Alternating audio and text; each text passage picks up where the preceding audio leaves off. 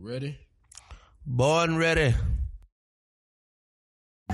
It creates more of a short-term or temporary move where the artist will get their rights back in full a lot sooner than that 35-year time period. So, for instance, you want to waste my time? Okay. I call my lawyer. He's such a good lawyer that by tomorrow morning you're gonna be working in Alaska. So dress warm. Yeah. It's another Thursday, so y'all already know. Welcome to That's Law. That's Law with Attorney Durante Partridge. Of course, I am Attorney Durante Partridge. Welcome back, y'all. Thank you to the good people over at Just Eldridge Media. They saw fit to bring me back again, y'all. I don't know what we're doing right, but we're doing something. So we're going to keep working at it, chipping at it. That sound bite, man, with Scarface, it gets me every time. I was just watching Scarface the other night and remember that it just sparked some interest, man. I couldn't wait to get back in and record this podcast for y'all, man. But today we got a crazy, insane, another great podcast in store for y'all. Today we're going to talk to our music artists. So please get your pads, get your pens, however you take notes, get ready to take some notes because we got a good one for you today. It's a celebration. But before we get into this, I have to give my disclaimer. Of course, I'm a lawyer. I have to protect myself at all times. So with that being said, the content and the information you're about to hear is for educational and or entertainment purposes only. This is not legal advice. Please do not construe it as legal advice. I am not your lawyer, but if you need to hire a lawyer, hit me up and reach out, and we can definitely do the business and get that squared away. So without further ado, let's get into this episode. I got some great news earlier this week, and I'm sure you guys got it as well. So yeah, y'all, we can stream Anita Baker again. We can get our houses cleaned up like we used to, man. Y'all know how y'all do on Saturdays. Wake up first thing in the morning, put Rapture on, and just get that whole thing cleaned up before the album's over with, man. We are back streaming Aunt Anita, man. I can't wait. I'm so excited about that. But if you have not heard, or if you've been under a rock, she got her masters back, and we're just excited to talk about that today. Not only Anita or Miss Baker getting her masters back, pardon me, Auntie, I'm sorry. But just talking about masters in general, because I think it's important for artists, for you guys to know just what are masters. Y'all hear it. I'm about to go put some Fabuloso on something now, man, and clean up. But we back. We streaming Anita Baker, man, and she got her masters back. But what are we talking about when we talk about masters? So we'll get into that a little bit. I also want to talk about when we talk about masters, you have to talk about some copyright law. They go hand in hand, very important. So we got to talk about that as well. I also want to talk about record deals. Just touch on those just a little bit as it relates to your masters, and just some of the record deals that are out there and what it can mean for you and your masters. So, without further ado, let's get into that. So what are your masters?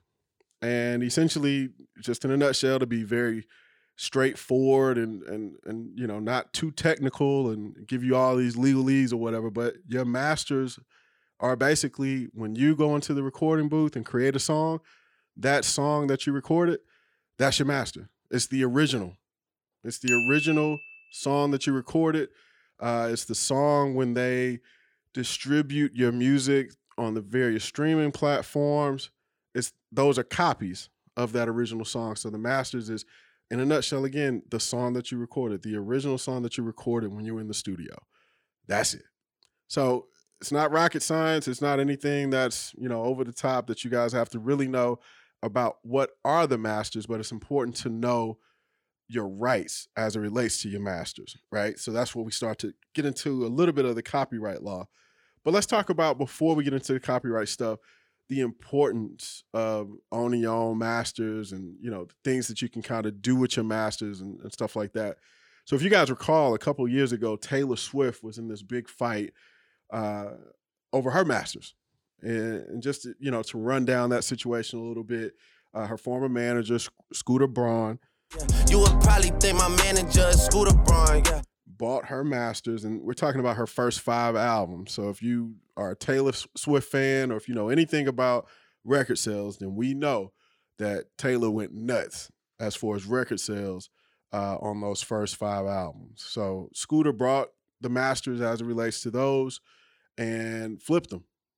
Taylor tried to buy them, but she just wasn't bringing enough cash to him, so he flipped them, made about $300 million off of her masters. And what happened as a result of that is Taylor has now resulted to re-recording those songs to re-release those albums, which is crazy because now she has to go back. Her voice has changed. She's matured, all of that good stuff, but she has to go back and re-record and re-release so that she can make that money and control the masters as it relates specifically to those re-recordings. Not the old stuff, but the re-recording of those old songs. So when we talk about masters and why would she go back and re-record, we have to understand that, again, the masters are those original songs that you record that the copies are based on. So if you are in a record deal, in most situations, the record label owns your masters. And what does that mean from a monetary standpoint? Because masters is just one way that you can make money in the music industry. But what it means from that perspective is basically I can control how you put out the music, how you license the music maybe to be used in a commercial, whether or not you can sing the songs on stage, which was one of the issues with Taylor Swift. She didn't have any control over that. If she wanted to sing some of those songs, she would have to do a split with the master owner in order to even sing some of that stuff, some of her older stuff. So that's important as well. So it's really important to kind of know what you can do with the masters, what are the masters all about, and just the importance and why the record label typically wants you to sign over your masters when you're getting into a record deal or recording contract, if you will. So that's very important to know, very key. Hope you guys took notes as it relates to that, just what and how money can be made. So when we transition, kind of into the, I guess, meat and potatoes, or if you will, the law surrounding the masters, we have to look at the copyright law. So traditionally, or I guess more widespread today, because a lot of music is being made today, we're looking at the copyright law from the perspective of post-1978. And what does that mean as it relates to copyright? Who, as far as the ownership, of the masters and the copyright. And typically, or not typically, but the law says that the life of the copyright is the life of the owner plus 70 years. So if I live to be 70 years old, then another 70 years, my copyright rights and my masters are still valid and there, which is great, because what could happen in situations where you own your masters, and even in some situations where the label own your masters, and we'll talk about reversionary rights shortly, but if you have a copyright for that long, then it allows for generations to eat off of the work that you put in as it relates to your music. So very important that you know that and just kind of have that basic understanding as it relates to the life of a copyright. And then I alluded to reversionary rights with regard to copyright. So this is a situation whereby you sign a recording deal and, similar to Anita Baker, a lot of her music that she put out and that she was able to get her masters back to recently, she recorded this stuff in the late 80s, early 90s. So with your reversion rights, basically, what that says is, if you sign a deal with a label, and for instance, you give the label ownership of the masters, then 35 years after the expiration of that contract, the copyright terminates, or you assigning the copyright to the label terminates and it reverts back to you and your ownership. So in some situations, when you're doing label deals, and we'll talk about this a little bit more in depth later, but you just want to be very specific and pay attention to whether or not you're giving up the full copyright, so that life plus 70, or if you're just giving up, just the general copyright, for now with the reversionary rights to receive your copyright back after 35 years from the expiration of the contract. So just being very specific and clear about that. So that's why it's important to have a lawyer, have somebody look over your contracts before you enter into these deals so that you can understand what it means. So that's that. So when we talk about record deals and masters, again, that's, what we've been talking about. What does that mean? What does that look like? In some situations in record deals that I've seen, you have situations where the label is bringing on the artist, giving the artist some sort of advance, which is, in some situations could be beneficial and some it's not, depends. But nonetheless, in exchange for that advance and the record label helping the artist to promote, and basically amplify the artist is giving rights to the label of their masters. So when a licensing deal comes and the music, is placed in a movie and things like that, yeah, the artist will get some money from a publishing aspect, but as it relates to, some of the licensing fees and, things along those lines, typically that's going to be the label. The label is going to get that money. And then also, when we're talking about, masters and just maneuvering masters. So for instance, going back to that Taylor Swift example with Scooter Braun, if we have a record label that is now, out of business, or they're going out of business, they can negotiate in some situations. If they have a great artist or an artist that has sold a lot of records, they can negotiate the selling of that artist's catalog to another label to kind of stay afloat to get money. So it's more of labels look at it more from a business perspective in most situations. So it's very important to just really understand what that contract says, what is in it for you with regard to your rights, and is the advance and what the label is doing for you adequate, as it relates to you giving up your rights and just kind of betting on yourself and just going back to that concept of believing in you as far as what your music will do and how many records you will sell and things like that. So, it's not to badmouth, I guess, the record labels, because the record labels are a business. I think it's very straightforward, as it relates to that. And if artists would approach the business in that way with the business mentality, as opposed to approaching it, from a standpoint of being opportunistic, I think we'll, kind of round it out a little bit and have a better understanding as to what we're getting into and things like that. But a lot of people, don't pay attention to it. They hear a large sum of money that they've not made before in life, but doesn't know or don't necessarily understand the ramifications for the long term as it relates to entering into these agreements. So, Kanye's done it. At one point, Jay-Z, and we touched on this with the whole Rockefeller piece, they've signed deals where their masters maybe were negotiated, in that or a part of that deal. We've heard Taylor Swift, and, these are very powerful artists as well. So these are not, small people, but everyone starts from somewhere. So it's more common than not. So again, it's not to bash the label, but it's to, basically better inform you guys as to what to look for and whether or not it's right for you.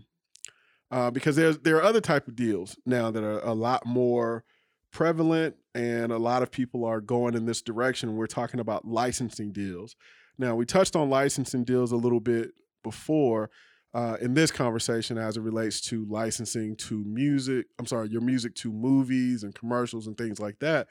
But if you have a body of work that you've created, you can also license that work to the label, and the label can have temporary rights as it relates to the music, to maneuver the music and move it about as they see fit.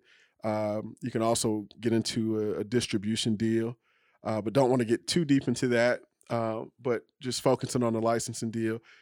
But it creates more of a short-term or temporary move where the artist will get their rights back in full a lot sooner than that 35-year time period. So, for instance, if we have Anita Baker who signed, let's say she signed a licensing deal with Arista back in, the late 80s, early 90s that, only ran for about 10 years, then she would have gotten her masters back a long time ago, which she then could have used to, engage with another label or, sell her masters to a third party to make money that way. Sort of like how we've seen with Bob Dylan, who recently sold his masters, right?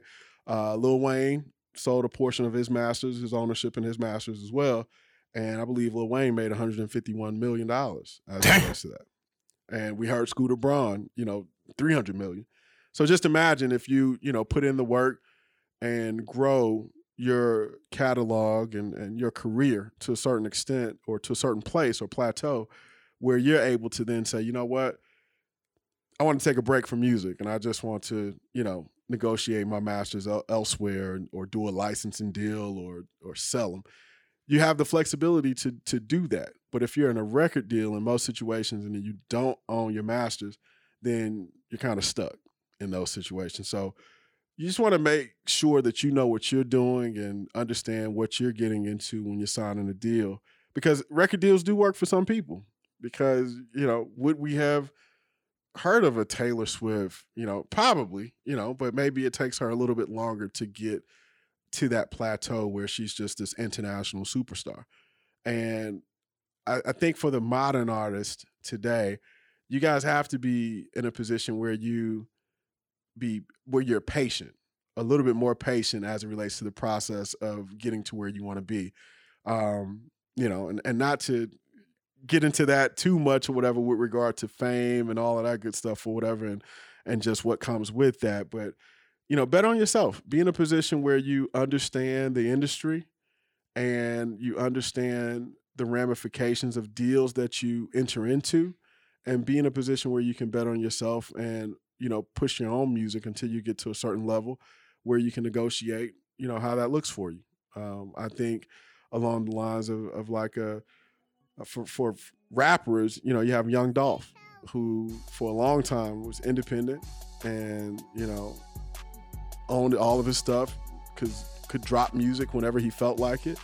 But he got to a certain place and decided he wanted to sign with the major, and it kind of slowed up. So now he has to work with the label and drop when they want him to drop. Now, again, I don't know if he signed over his rights to his masters and things like that, but when you take on that partnership with the label, you have to be mindful of that moving forward. So, that's pretty much, what this episode is in a nutshell, just kind of understanding what you bring to the table with regard to your masters and, the long-term effects with signing a deal or not signing a deal and, being able to maneuver your masters as you see fit.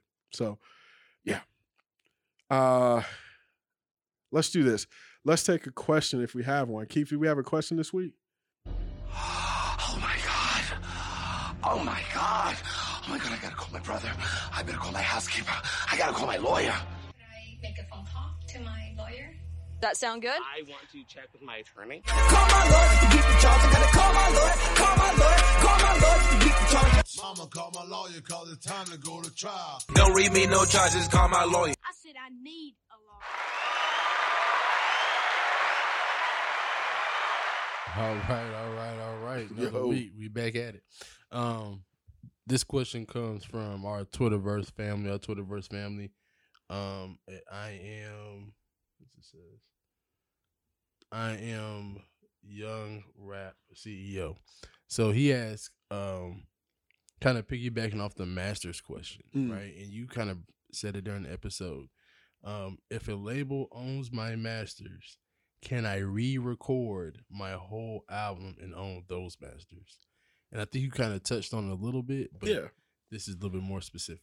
Absolutely. So yeah, I did touch on it when I gave that Taylor Swift example. But yeah, you can essentially do that and re-release those masters. What you run into in some situations, you have to be mindful of whether or not you had writers and then who owns the beat as it relates to that as well. So not only is it, just taking into consideration the master's piece, but it's also those other components as well. So let's say, for instance, you signed over your masters with a record deal that you did, and the label put you in the studio with, Pharrell or, whoever the hottest producers are, and they paid that money for those beats. Then you have to be mindful of that as well, whether or not legally you're able to recreate that music and put it out. But typically, this is going to be similar to that. I hate to say it's similar to that of a remix, basically, but you're basically just remaking the sound recording is what it boils down to as it relates to masters and essentially generating a new master as it relates to songs. So maybe it doesn't have that same vibe or feel as the original, but you are able to do that, but you have to be mindful of those other rights. Speaking of same vibe or feel, because shout out Joe Budden, on their podcast, like lately, they've been having this segment where they are playing the remakes. Yeah. And those remakes don't sound the same. No. Now, they played one recently, the Secret Garden one, that didn't sound bad, but everyone I've heard, it never really sounds good. But so artists are doing that because they can't own the original, and they probably got access to the beat because their beat probably is made by the home, or they made it themselves. Right. And they just remake it, re-sing it, mm-hmm. put it on the streaming platforms. But how do you know, like, how does the streaming platform know, okay, we'll take this version over that version? It's really about who's uploading it or who's putting it up there, basically. So if the label, and I think we've seen this with a lot of older or legacy artists, let me say it that way, where a label maybe is defunct or we're not sure who owns the masters or where the masters are. So the music is just not up on streaming platforms. So a lot of those older artists are remaking their songs, putting them up to try to take advantage of the streaming money because that's where everyone is at this point. So it just really depends on who's uploading the music, basically. With streaming, there are a ton of, small or independent distributors, where you can just pay a fee, to upload your song and they'll put it up on whatever platform. So it's not necessarily the platform making that choice to align it a certain way or to accept it or deny it. But, if you go through that process of remaking and, for instance, you do business with a TuneCore, you pay your $14, whatever the monthly membership fee is to upload the music and put it up, then you're able to do that without issue. And, it's aligned accordingly as it relates to the specific streaming platform. So, yeah.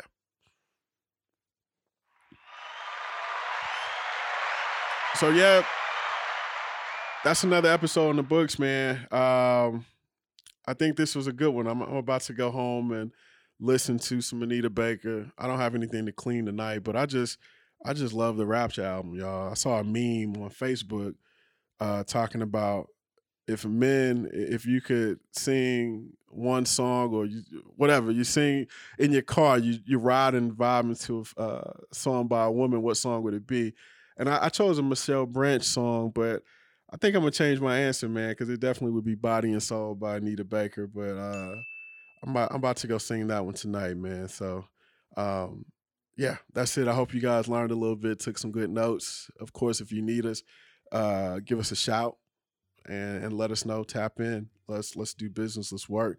Because this is all about y'all, man, this podcast. So thank you for checking us out. Thank you for being on with us on this journey, another Thursday. That's Law Thursday. We appreciate it. But remember, when it comes to your masters and who owns them, it's not about facts. It's not about opinions. It's about law. That's law. Peace, y'all.